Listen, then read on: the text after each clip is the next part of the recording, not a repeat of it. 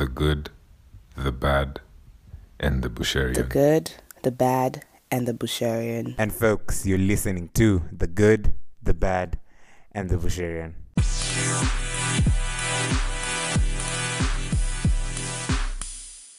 If the bullies saw you talking to a teacher, even outside, they would even maybe kill you, or because they would think you are reporting them. So, yeah, that was the situation in the 90s. You saw somebody comment about the 90s. The 90s was bad. I remember in another school in Nyeri, a Form 1 was given a cup of tea, a cup of water, saturated with salt. The boy died. That was it was even in the national news. So we used to be beaten a lot. So rather than go to the dormitory even at night, we would sleep in coffee plantations, trees. I had my own tree. I can still remember it up to now. So we would get access. It wasn't when I talk about alcohol, maybe you're thinking about Jameson and all that. No, it was this kind of uji like busa in Kirinyaga, but it was still alcohol, and you had to drink a lot of the uji for you to get high. So I think that's how I started, and then there wasn't a lot of money, so you couldn't even go to a bar or even buy alcohol. So that's how I started. And by the end of Form 4, and now I got the freedom to start now serious drinking. Moratina at home. You just have to look for a kg of sugar, and then the Moratina guys would brew the maybe a lot of it for you. So it started like that. I used to sleep under a lorry because I didn't have a house at one time for almost a month.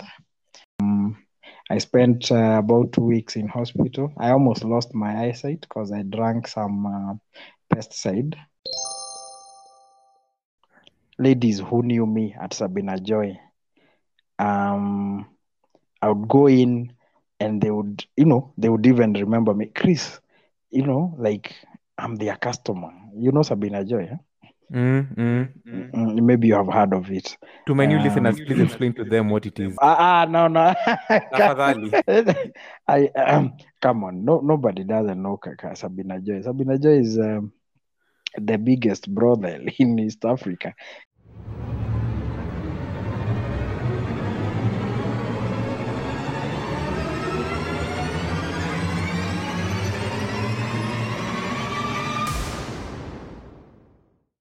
It's your boy Billy back at it with another episode. Hope you guys are keeping well, keeping safe amidst the pandemic, and things are going well on your side as they are on mine. And today in studio, my guest is Chris, who is a man almost clocking the age of 40, but he creates website content and he's a digital marketer. And today he's going to tell us his story on alcoholism. As he says, he's a recovering alcoholic, so he's going to tell us what his journey has been like, from the good, the bad, and the ugly. And so, Chris, please tell us the story of the man. Please tell us of who Chris is, who Chris has been ever since he was a young boy and to this point in his life. Okay, now I'll simplify it. Chris is this dude almost 40 years. He does some digital marketing on the side. He does some website content creation. He's a trained teacher, but he doesn't teach. I'll give you the reason. And he's a family man, struggling like any other Kenyan. And I'm always online, so my life is revolves on these platforms, digital platforms. Yeah. So you have seen maybe some of my stories about alcohol, and I know some of them look crazy. Now, up to 2017, I was an alcoholic, a bad one, that for 17 years, maybe since 1999, around that time. I started drinking maybe in Form 3, Form 4. And that has shaped my life positively and very negatively.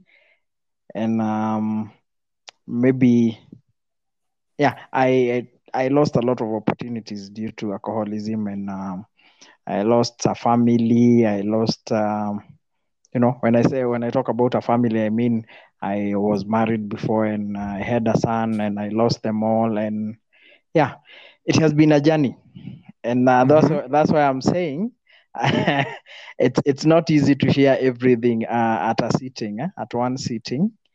Um, maybe you can advise on how we can do that, because there's so much, like there's the campus part. And when you bring the alcoholism in it, and there are so many stories to share. Then after campus, I started working at Safaricom, and there was a lot of money. We were making a lot of money back then, and I couldn't handle my drink, so I just quit one day. I felt like working was interfering with my drinking time. Really? So, yeah, just out of campus, and you're making over 100K, and you're getting bonuses and phones, the best phones from Safaricom that time. I'm talking about 208, 207, around that time, 209. Yeah, those E63s were the biggest phones. I could just walk into any Safaricom shop, and they would just deduct from my salon. So things were so good, and I ended up messing up a lot. Eventually, I lost my job.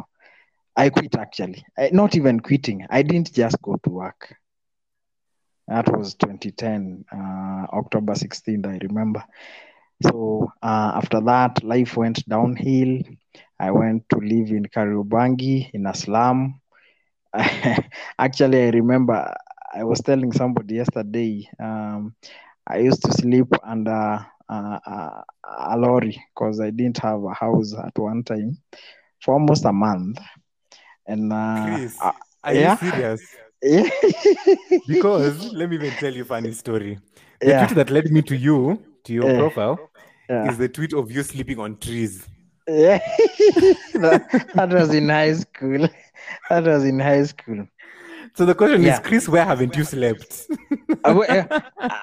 Actually, I've slept in bars.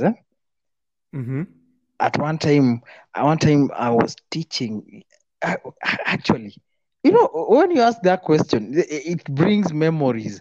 At one time, I was so broke. I was in Narumoro town, that is near Nanyuki, and I had quit teaching. You see, because I was drinking a lot, and I couldn't even manage to teach. So when I quit, I started, because I was still writing this online thing. So I would go to a cyber, and then in the evening, I didn't have a house, so I would go and talk to the soldiers, maybe in a bar, and then I would sleep with them. I remember one guy who would give me a carton, and then I would sleep under the stairs to a lodging. So as guys who are going up to have fun with women, I was there under the stairs, and they wouldn't even notice it's me. And the next day, Really? Brian, I'm telling you, Ah, yeah, yeah. ah, Okay. Chris, yeah. Chris, Chris. Okay. We've gone too far. Let's start from the story of the boy who entered Form 1 and was bullied and was sleeping on trees, and fast forward to Form 3 where he gets to be introduced to alcohol. So tell us about that for perspective. Maybe okay, to put it into perspective, when I went into Form 1, I was a small, this tiny boy. And those days, I don't know whether you have heard those stories. Bullying was bad. We would be beaten seriously, as in, I don't want to say it.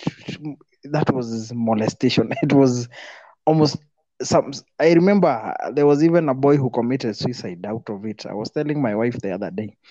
A boy Hmm. committed suicide. Yeah, It was in a school in Kirinyaga. I don't want to mention the name. But Mhm. you see, even with my small size, I'll get beaten, and then I think the self-esteem thing came in because I was a small boy. I couldn't maybe fight back or anything. So we didn't even sleep in the dormitory as a form one. The dormitory, you'd only go maybe during the inspections, and then you make sure you are out by the time the teacher is, maybe the dorm master is out of the dormitory. So on Saturdays we had to sneak out of school because the form fours, the form threes, if they caught you, then they would give you so many clothes to clean, and then you'd have to stay by the clothesline, and it was torture. So we just had to sneak. Now, by the time I got into the dormitory, the first day, I had lost my mattress already. So by the time my parents were leaving the gate, were going out of the gate, I didn't have a mattress, I didn't have a blanket, and I was not the only one. It was Mhm. just, the situation was just bad. So I became this small boy with a lot of anger. I think it affected my life a lot. I had a lot of bitterness. Why was I being treated like that? Why were we being treated like that? And we were all students. And the teachers will not intervene. If you reported to the teacher, the bullies would even kill you. If they saw you talking to a teacher as a form one, Pardon? if the bullies saw you talking to a teacher, Mhm. even outside, they would even maybe kill you, or because they would think you are reporting them. So, And i- mhm. yeah, that was the situation in the 90s. You saw somebody comment about the 90s. The 90s was bad. I remember in another school in Nyeri, a form one was given a cup of tea, saturated, a cup of water, saturated with salt. The boy died. That was it was even in the national news. So we used to be beaten a lot. So rather than go to the dormitory even at night, we would sleep in coffee plantations, trees. I had my own tree. I can still remember it up to now. There was one time okay, I don't know what happened at 9 before, during the preps. We would sneak out before 9, so that the bullies won't come to the class and see us and get us or beat us. So we would sneak out at around 8:45 before the final bell. That day, I don't know what happened. I was late, so I rushed out without my sweater. I slept in the coffee plantation and I got sick. I remember I I was admitted to hospital for about 2 weeks. Malaria Mhm. pneumonia because of the cold. So the situation was bad. So I think, remember, this is a small boy without a body, without, nothing, just an average student. So I think I always felt like I want to have something that I can show off. And I think that's how maybe alcohol, I was attracted to alcohol. So by the end of form three, form four, I had already started. Alcohol was available, or especially over the weekends.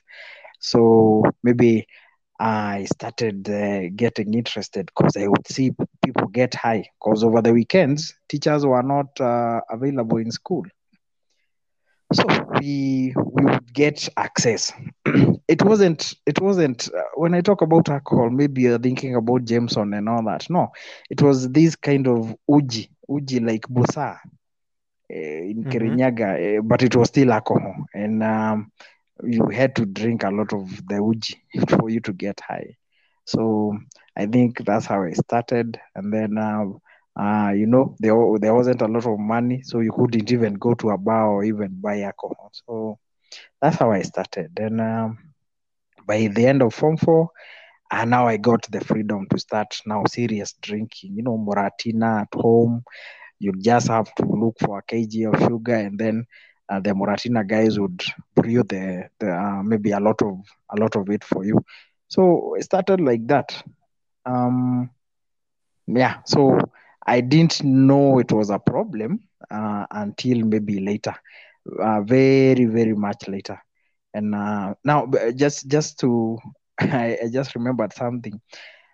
The in 2000, the first time I had an encounter with Moratina. Moratina is I think you have heard about it.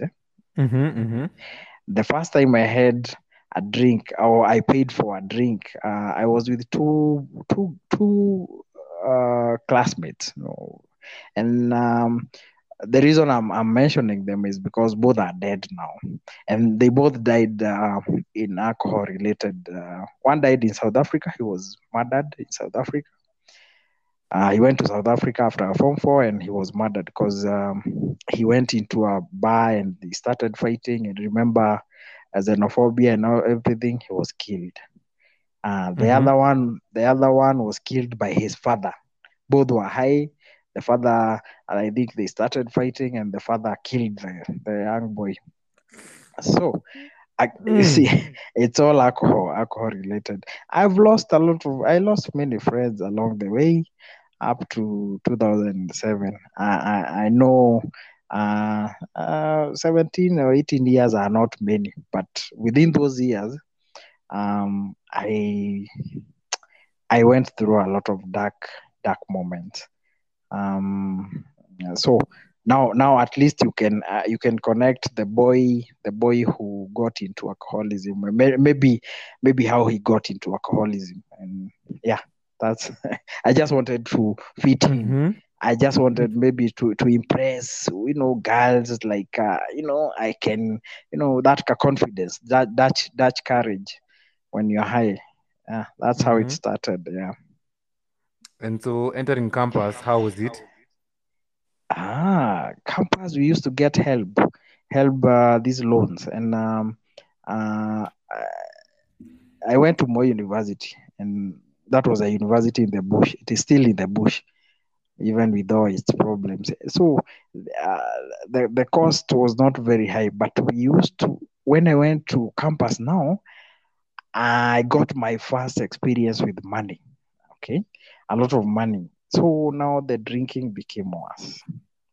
It became so bad that most of the times I would either sleep outside, maybe because we used to have, there was a slum next to my university, and they used to sell changa, they used to sell busa. So after drinking, I would not get back to the hostel. So I would sleep somewhere in the bush. It was safe. It was safe. So it's not like in Nairobi where you'd be raped or anything. But so in the morning I would wake up and somewhere in the bush, rush to the hostel, dress up. Maybe I wouldn't even brush or anything. Go to the lecture. And I remember one time I walked into the lecture room. It was already packed. And then I sat somewhere. There were so many ladies next to me. I didn't even notice I was reeking of alcohol. I remember all of them they stood and walked away. And I didn't even, okay, I realized later it's because of the smell of alcohol and all that. So it was a crazy time. It was a crazy time, and at that time my parents had already started commenting about the drinking, because during the holidays I would be drinking, nothing else, drinking. There were the sachets, the alcohol sachet, American, Black Diamond.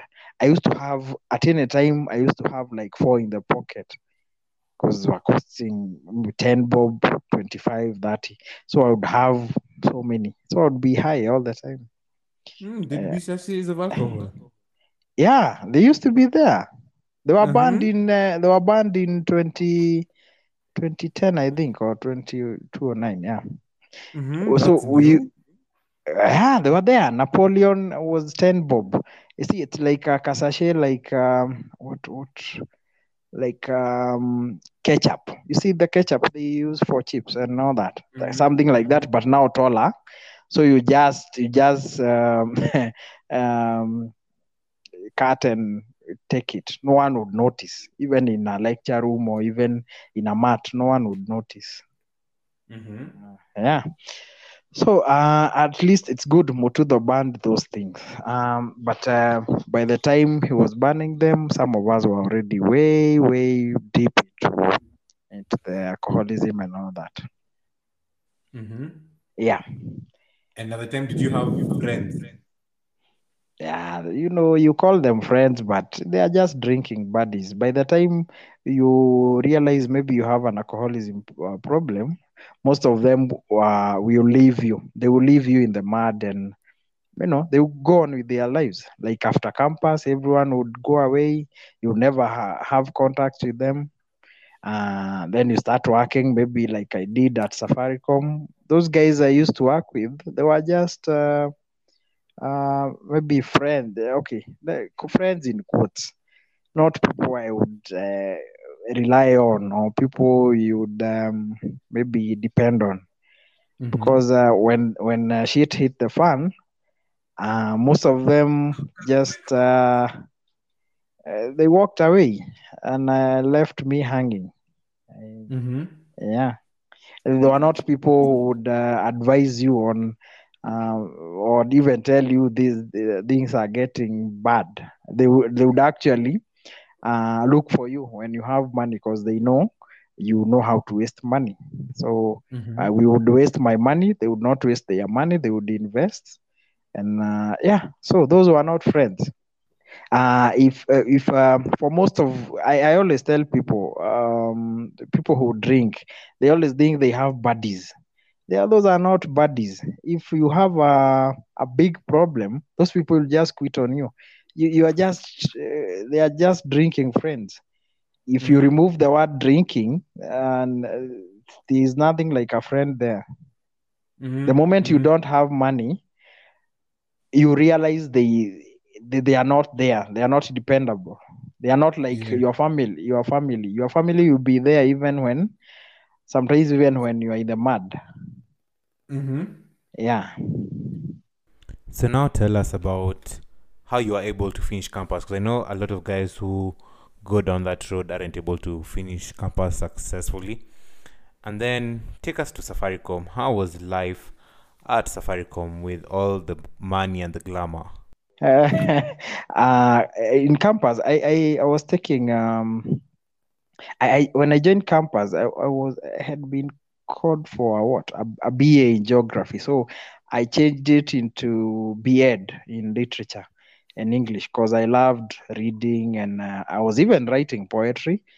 Yeah, even short stories. So I wanted something to do with the literature or something to do with writing in that line. So I didn't struggle at all. I would drink over the weekend or maybe every other day, but I would never miss the lectures. And then I would read the novels, maybe when nursing my hangover. So I would always be ahead of the lecturers, and I would be the popular guy in the groups and all that. So campus wasn't. I just blazed. I just went through campus without a lot of struggle. Yeah, and then after campus, see, I was training to be a teacher, and I didn't like it.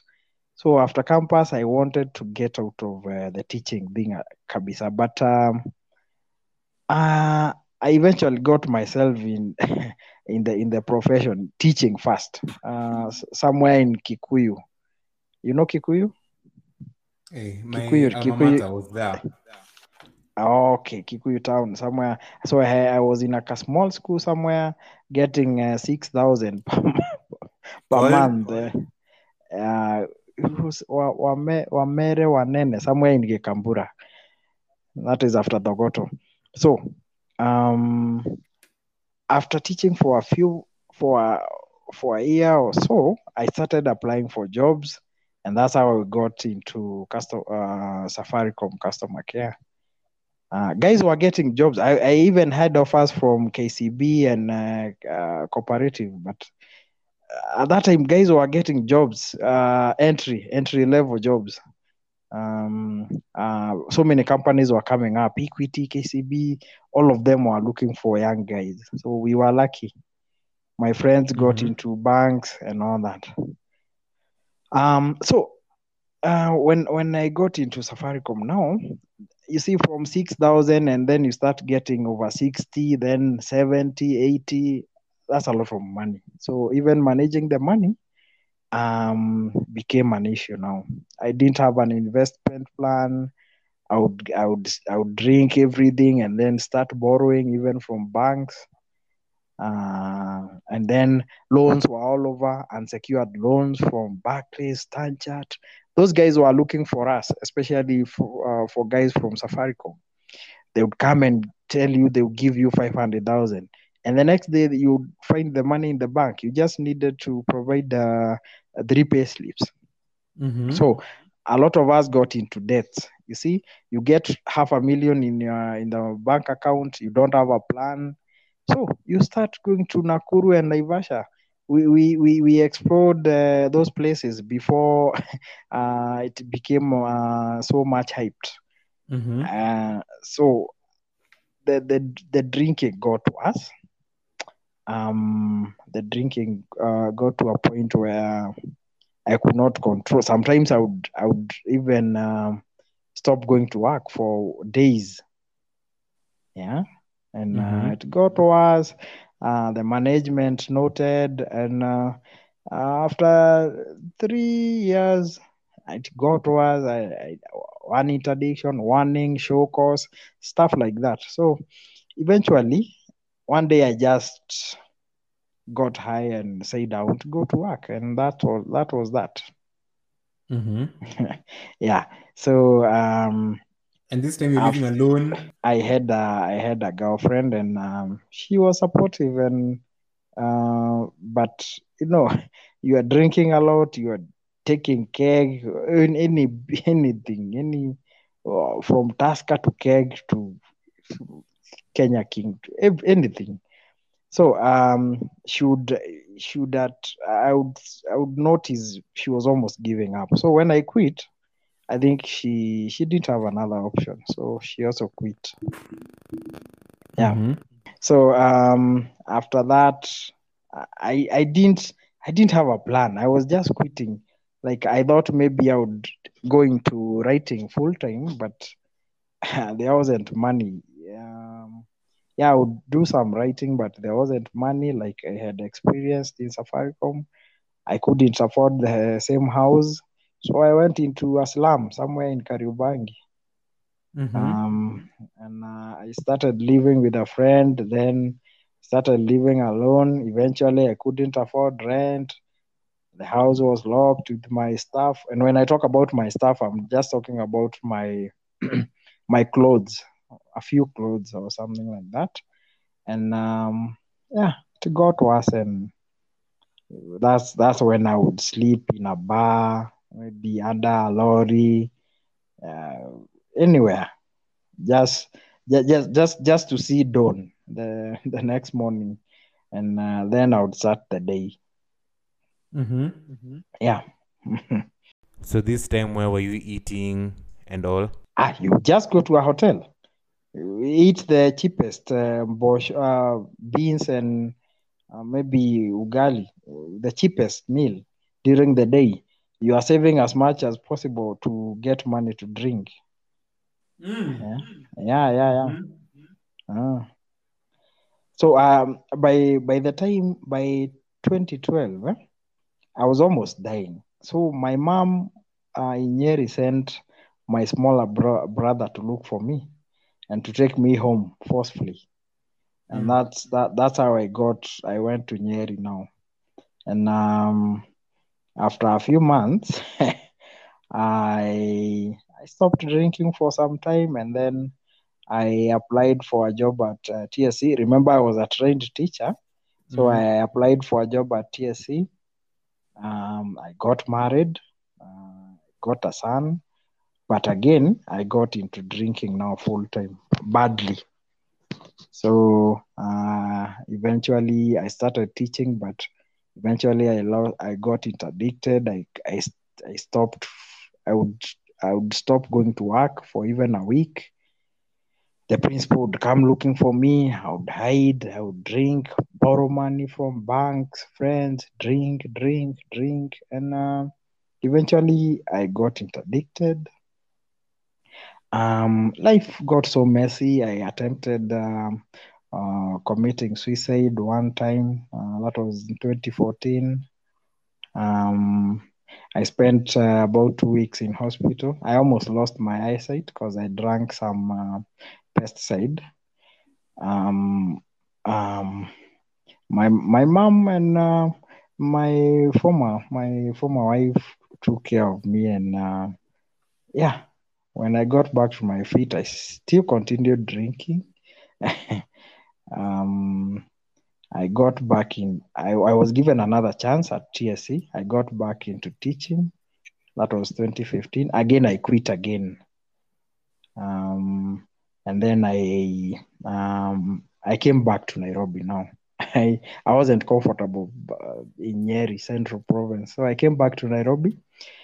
I was drinking a lot. So it's like I was coming back to Nairobi to die. That was the mission. I wanted to now drink myself to death. Yeah. So I came. I stayed at my sister's place in Roy for a few months. Obviously, we fought. And she told me, she gave me an ultimatum, so I had to get my own place. I didn't have money. I started sleeping in a lodging somewhere in a place called Choka, that is near Kayole, a very dangerous place. I would go to a cyber during the day, do some writing, get paid in the evening, and then drink everything. Maybe leave some money for maybe lodging, maybe 250 for the lodging. Lodgings in cheap. These slums are cheap. So that's how I used to live from 2015 up to around. So I was almost dying. I had these. I would vomit blood and all that. So it was like I was on a mission. I was feeling I was on a mission to die. So I would drink myself silly. I didn't have any connection with my family. Remember, I had a son. I left in Central Province, and I didn't even know about him. I didn't know where he was, and yeah, I just wanted to die slowly. Then one day in 2017, I remember February 8th, I was nursing a hangover. 2 days, I had gotten a house. I was sleeping on the floor on a very small mattress. So one after about 3 days in the house, no food, just taking water, and I felt like I was coming to an end. I didn't have an option. I didn't have friends. I just told God, maybe he would give me another chance, and I said I would try. Each day at a time, no drinking. So I slept that day crying and praying. And the next day, I think was on a Wednesday, I went back to the cyber. I worked. In the evening, I didn't drink. I went to a hotel. I ate my usual beans and chapo. I watched the news. I went to my humble abode, slept on the floor. I didn't drink. The next day, I struggled. I didn't drink. And yeah, that day, the fourth day, and that's how I stopped drinking. I didn't go to rehab. Oh, I there was a time I had been taken to rehab by my sister, and at Chiromo, Nairobi Hospital, Nairobi Chiromo, they have a very nice facility. I stayed there for almost 2 weeks.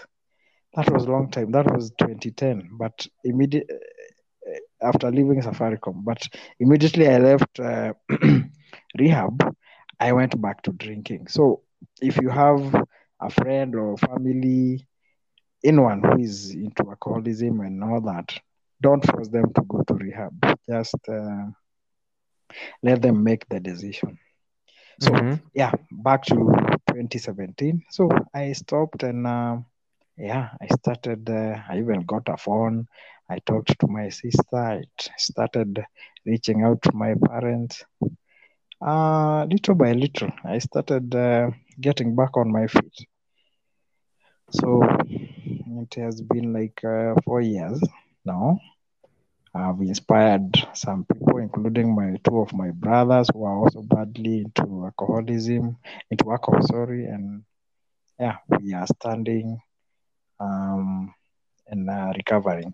So there are so many experiences, there are so many stories in between that I can't tell everything all at once. That's why I was telling you, maybe I can give you just an overview, and then maybe later another day we can just have have another talk.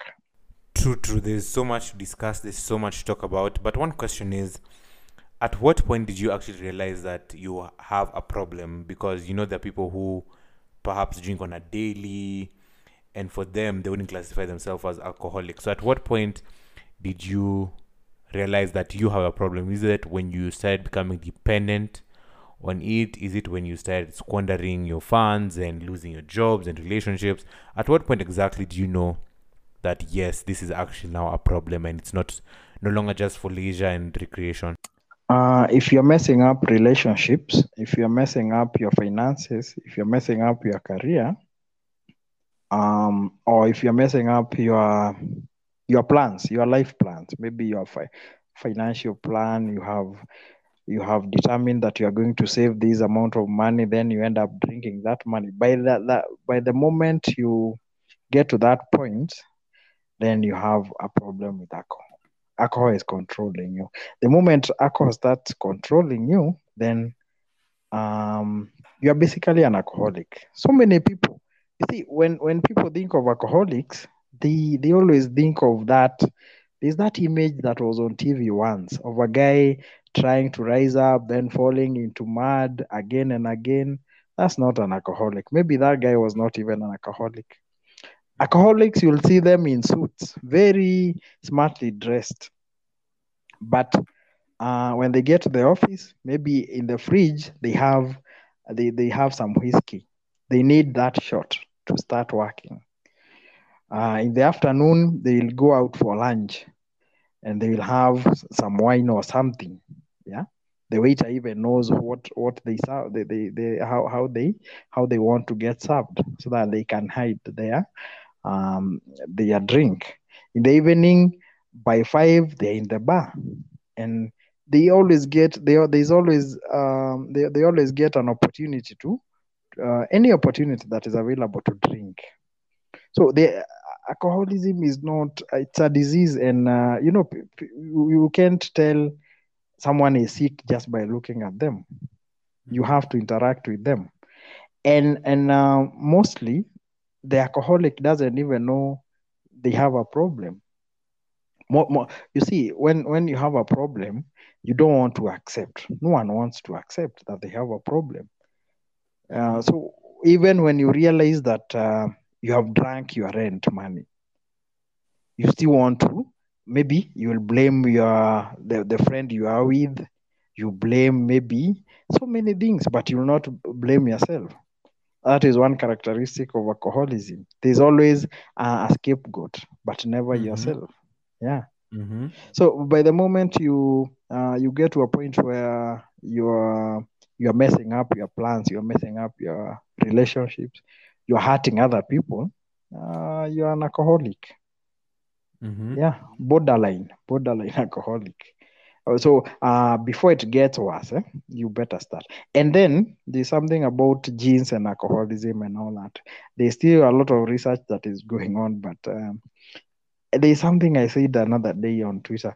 If you have any idea that someone in your family, either your grandfather or grandmother, if there's ever any sign that or any evidence that one of them was an alcoholic, then you should be very careful, because Mm-hmm. sometimes it's in the genes. Like in my family, we it's not my dad, but I think maybe one of our grandfathers had that problem. So many of us were affected, and yeah.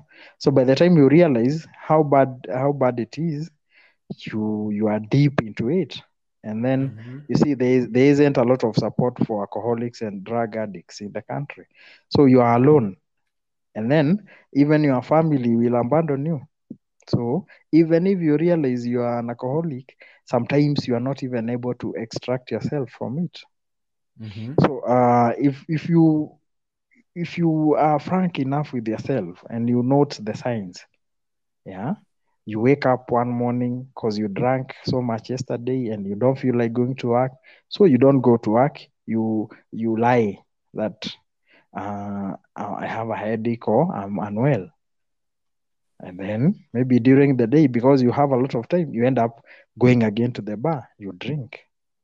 Yeah, Mm-hmm. in the morning you have to chew gum or chew mint or something because you are reeking of alcohol, because you drank maybe until 2, or you are basically an alcoholic. I see people joking about alcohol on Twitter or social media, and I'm like, they don't even know what they are. They don't.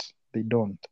Exactly, and that's why I wanted you to paint for us a proper picture of what it's actually like. Because I know a lot of us joke about it and think it's not too serious, and some of us think it's just a phase that will go off at some point in our lives. So please paint for us the real and candid picture that of what actually happens, aside from what is portrayed in the media and in adverts. Because I'll even without maybe going into my situation, I remember one young guy. He died last year. That this guy, he used to be, he was at Moi, no, University of Nairobi, and he was a bright guy from a well-off family. But when he came to Nairobi, I don't know what happened. So he used to be at these back streets on Mfangano. So there are so many wines and spirits along that back street of Mfangano Lane. So this young guy, I can't remember the name. You could see just by looking at him, he's not he's not a chokora or a street boy. You could see this he's somebody from a well-off family, but he was so into alcohol. He would maybe he would get paid with some maybe 20 bob to carry some luggage or stuff like that, and he would sleep on the street, and eventually he died last year. This is a young guy who came from home going to the university. When he started off, obviously, he thought he wouldn't. There's no way, I'm young, I can't become an alcoholic. Alcoholics are old guys in the village. No. Um, there's this wrong image that people have of alcoholics, and that is what I want to remove from the mind of anyone who might listen, or who reads whatever I write. um, Alcoholics are not they are not dirty, ragged people or men in the village, or in the slums. Um, they are even women, very smartly dressed, and you'll always see them you carrying water bottles, and you never know what's there.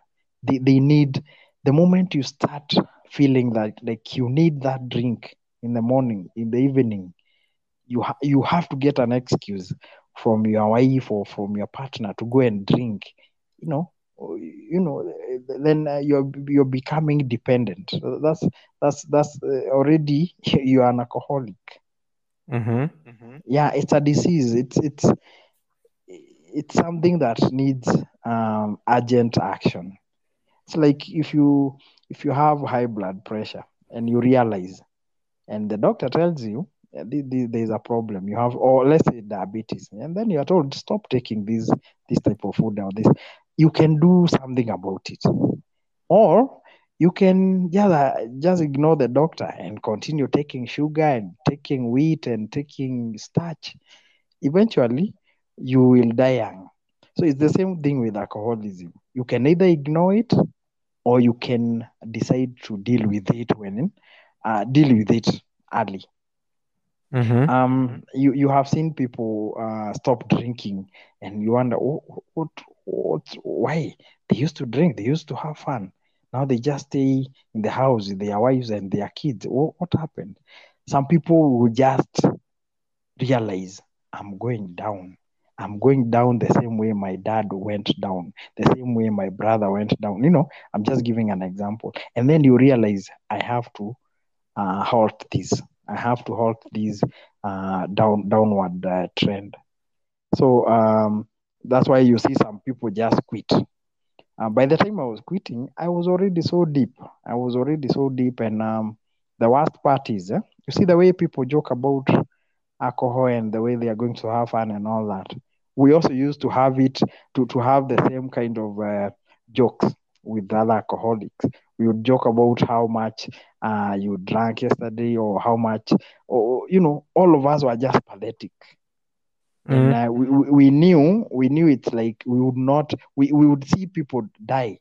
Like off my mind, I can remember maybe 3 people who died, even one woman I remember, who died from the those bars we used to go to.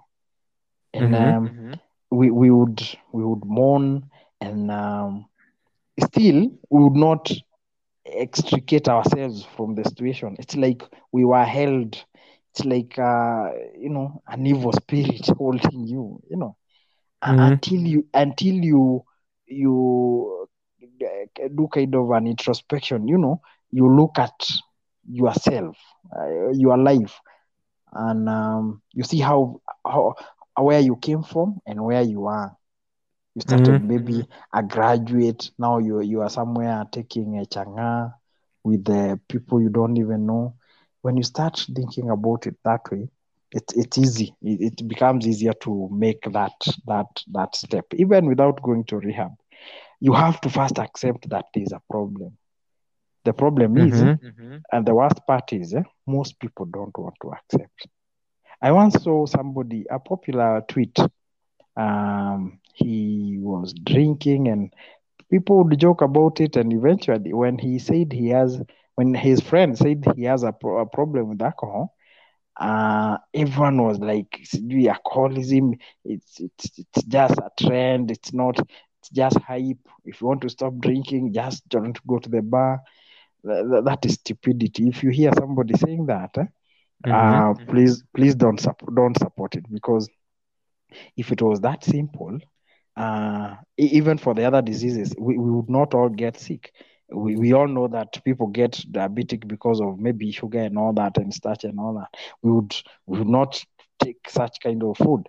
If it was so easy, there are so many things we would not do to avoid maybe diseases. But we eventually, because it's life, we eventually find ourselves maybe sick.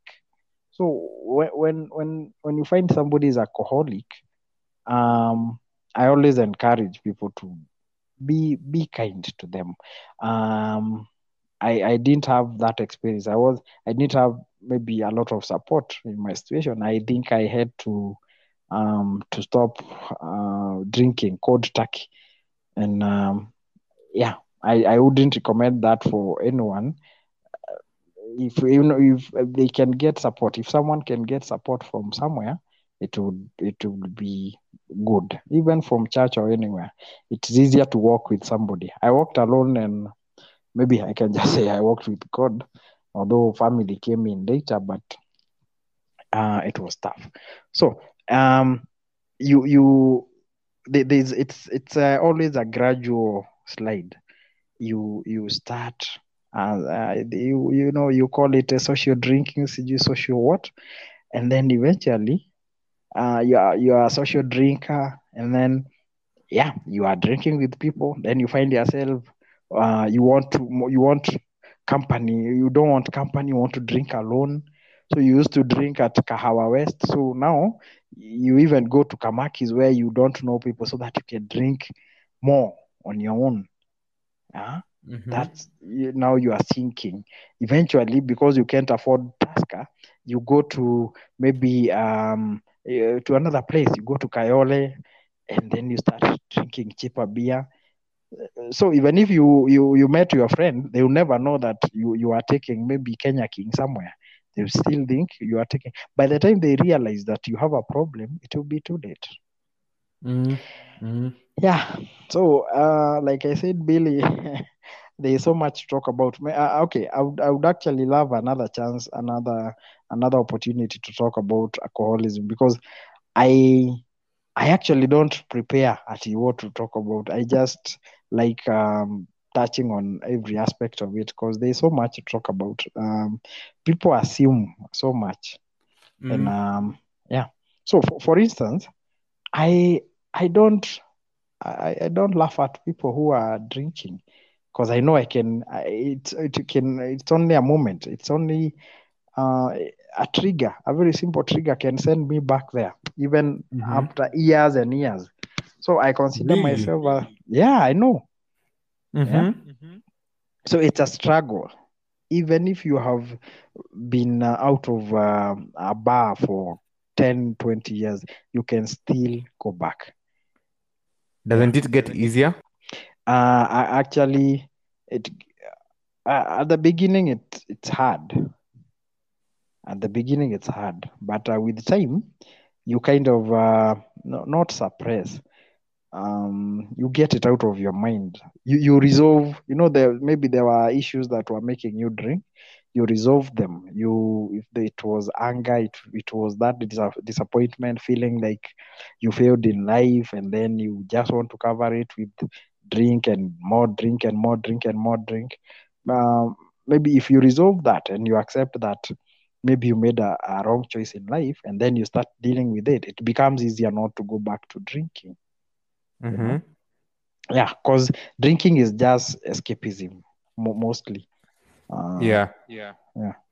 And also the other day I was talking to a certain friend of mine who was also caught in the same mess of alcoholism, and was telling me about the sex life, about how he slept with over 50 women, and so obviously that consequentially affected his relationship with his wife and whatnot. So please tell us a bit about that, how alcoholism, because I know alcoholism didn't come on its own, definitely comes with all these other baggages with it. So please tell me about that angle. How is it like? Did you ever experience something of the sort where you are reckless with your sex life, wanted to bed any woman you'd go out with and whatnot? That's the truth. I think it's because of the desperation. Uh, I at one time I even had like ladies who knew me at Sabina Joy. I would go in, and they would even remember me, Chris. Like I'm their customer. Sabina Joy. Maybe you have heard of it. To my new listeners, please explain to them what it is. No. Tafadhali. Come on, nobody doesn't know Sabina Joy. Sabina Joy is the biggest brothel in East Africa. It's on Moi Avenue. So you see Nairobi has these kind of hidden side to it. Most people just see this facade that this nice place, busy people walking up and down, but you don't even note, just staring at you right there, so many bad things happening, and you don't even know. Now, so I remember, whatever your friend told you is true. Sometimes you would even have even four hookers the same night, and you wouldn't even feel satisfied. It's like you are trying to fill something, an empty vacuum, and an empty gap, and some emptiness. Sorry, some emptiness in your soul. You are trying to fill it with this excitement. You have tried alcohol, you are still high. I would not even go to the brothels when sober. I would wait after taking maybe a shot of Kenya King, whichever other drink, that's the time now I would go. I would pop in for a shot. And okay, for me, I tried as much as possible to hide it from my partners, and yeah, at least. But of course, it affected the sexual life because I would prefer going to getting it the easier way, just from the prostitutes. It was easier. What do you mean? Yeah, other than the money, you can have it however you want, whether you want or whichever style you want, and there are no questions. That's why people go to prostitutes. There are no questions. You are not being asked, where have you paid rent? Where have you come from? Well, have you bought books for? No, no, no, no, no. She's just asking for her 300 shillings, and then you pay for the room, and you're done. Yeah. And then you can even have a drink together, or the moment you walk out of the door of the room, she doesn't even know you. Yeah. So it affects the alcoholism, and even drugs can affect your sexual life. Actually, for some people, it kills even the libido. For some, it adds the libido because you're actually looking for some satisfaction to fill in that emptiness. Because most of the times the alcoholism develops because of some emptiness. Either you had a bad relationship somewhere, or you had some failure, or maybe you are just a good guy who had a family, and then you started drinking. Gradually it became a problem. Your wife left, so to try and fill in that gap, you start drinking more because you even have more time, because there's no one at home. So eventually you end up messing a lot.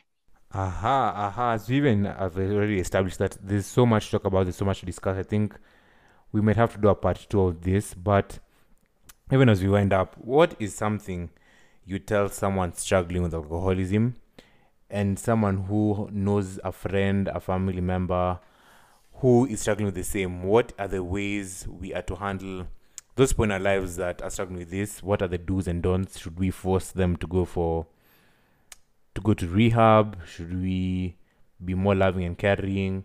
Should we just let them to their own devices to figure out what they want to do? So tell us, what should we do and not do? Okay, now there are three groups there. The first one, the most important one, the important one is the alcoholic.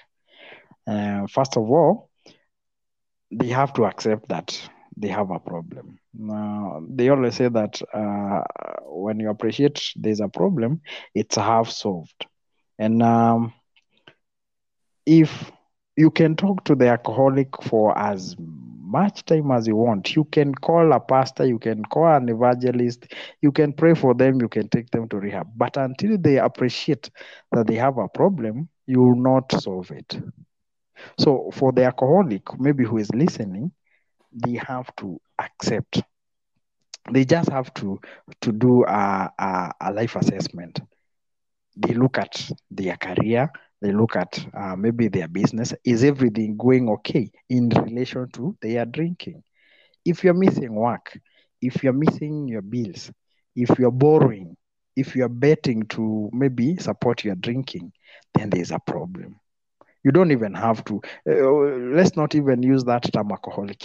If the drinking, you're becoming dependent on alcohol or even any other drug, then there's a problem. When you appreciate there's a problem, then you can start working towards resolving it.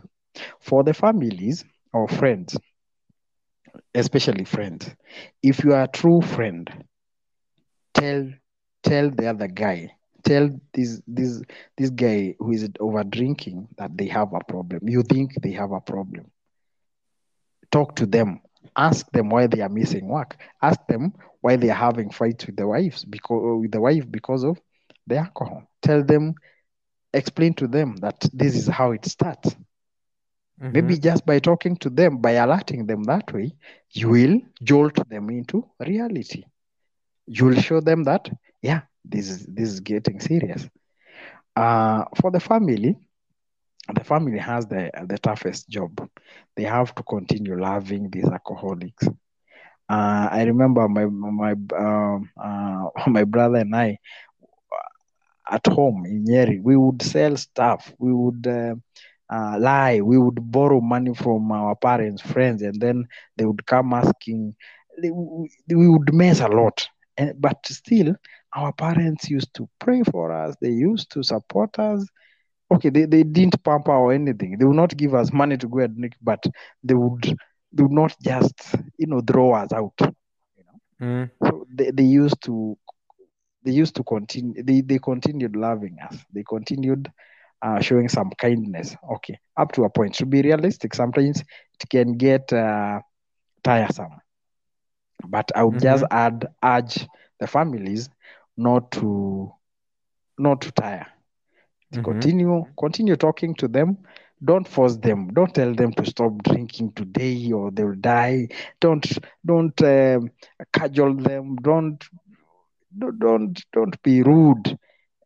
It will just when you talk rudely to that brother of yours or sister of yours, they'll just go to the bar and start thinking, that was my sister, that was my younger sister, that was my elder sister. Why did she have to talk to me like that? By the time they are reflecting, they will ask for a drink and they will drink and they will drink to feel that vacuum of pain that you left, or to try and heal that wound that you have created. So continue loving them, continue supporting them, and don't force them to go to rehab until they are ready. Yeah. If there is literature, you can find maybe books about alcoholism, people who have maybe stopped drinking. Like I have a friend of mine, Anne Madhu, from Muranga. I can't remember the title of her book. She has a very nice book and on alcoholism. She was even in a worse situation, but she was once a beauty queen, and she went through a very bad experience of alcoholism. She has talked about her story. Stuff like that will motivate any alcoholic. There are so many stories that can be shared. So don't just give up. Don't just come and start hurting the alcoholic, telling them how they are useless and all that. You are not helping. That is not how you help. So I think, I have addressed the three groups. That is really something to ponder upon. I don't think I'd even add anything, because I think, as you said, we need to treat these people with so much compassion and love, because we know at least someone in our lives who's probably struggling with this thing and might benefit from the love you showed them, because definitely everyone else is, as they say, the world is very unforgiving, and so everyone else would want to disregard them. But I think maybe you being the one person who have hope in this person might actually push them to actually want to change and see the point of changing. So guys, please feel free to tweet us at the Busharian Pod and follow us on Instagram at the Good, the Bad, and Busharian, and tell us what are your thoughts on this episode. What have you gotten away from this episode? I think in the next time we're shooting this, we'll come back with more stats and facts to let you guys be on the know of how severe and what it's actually like. So guys, have a lovely week ahead, folks, and cheers.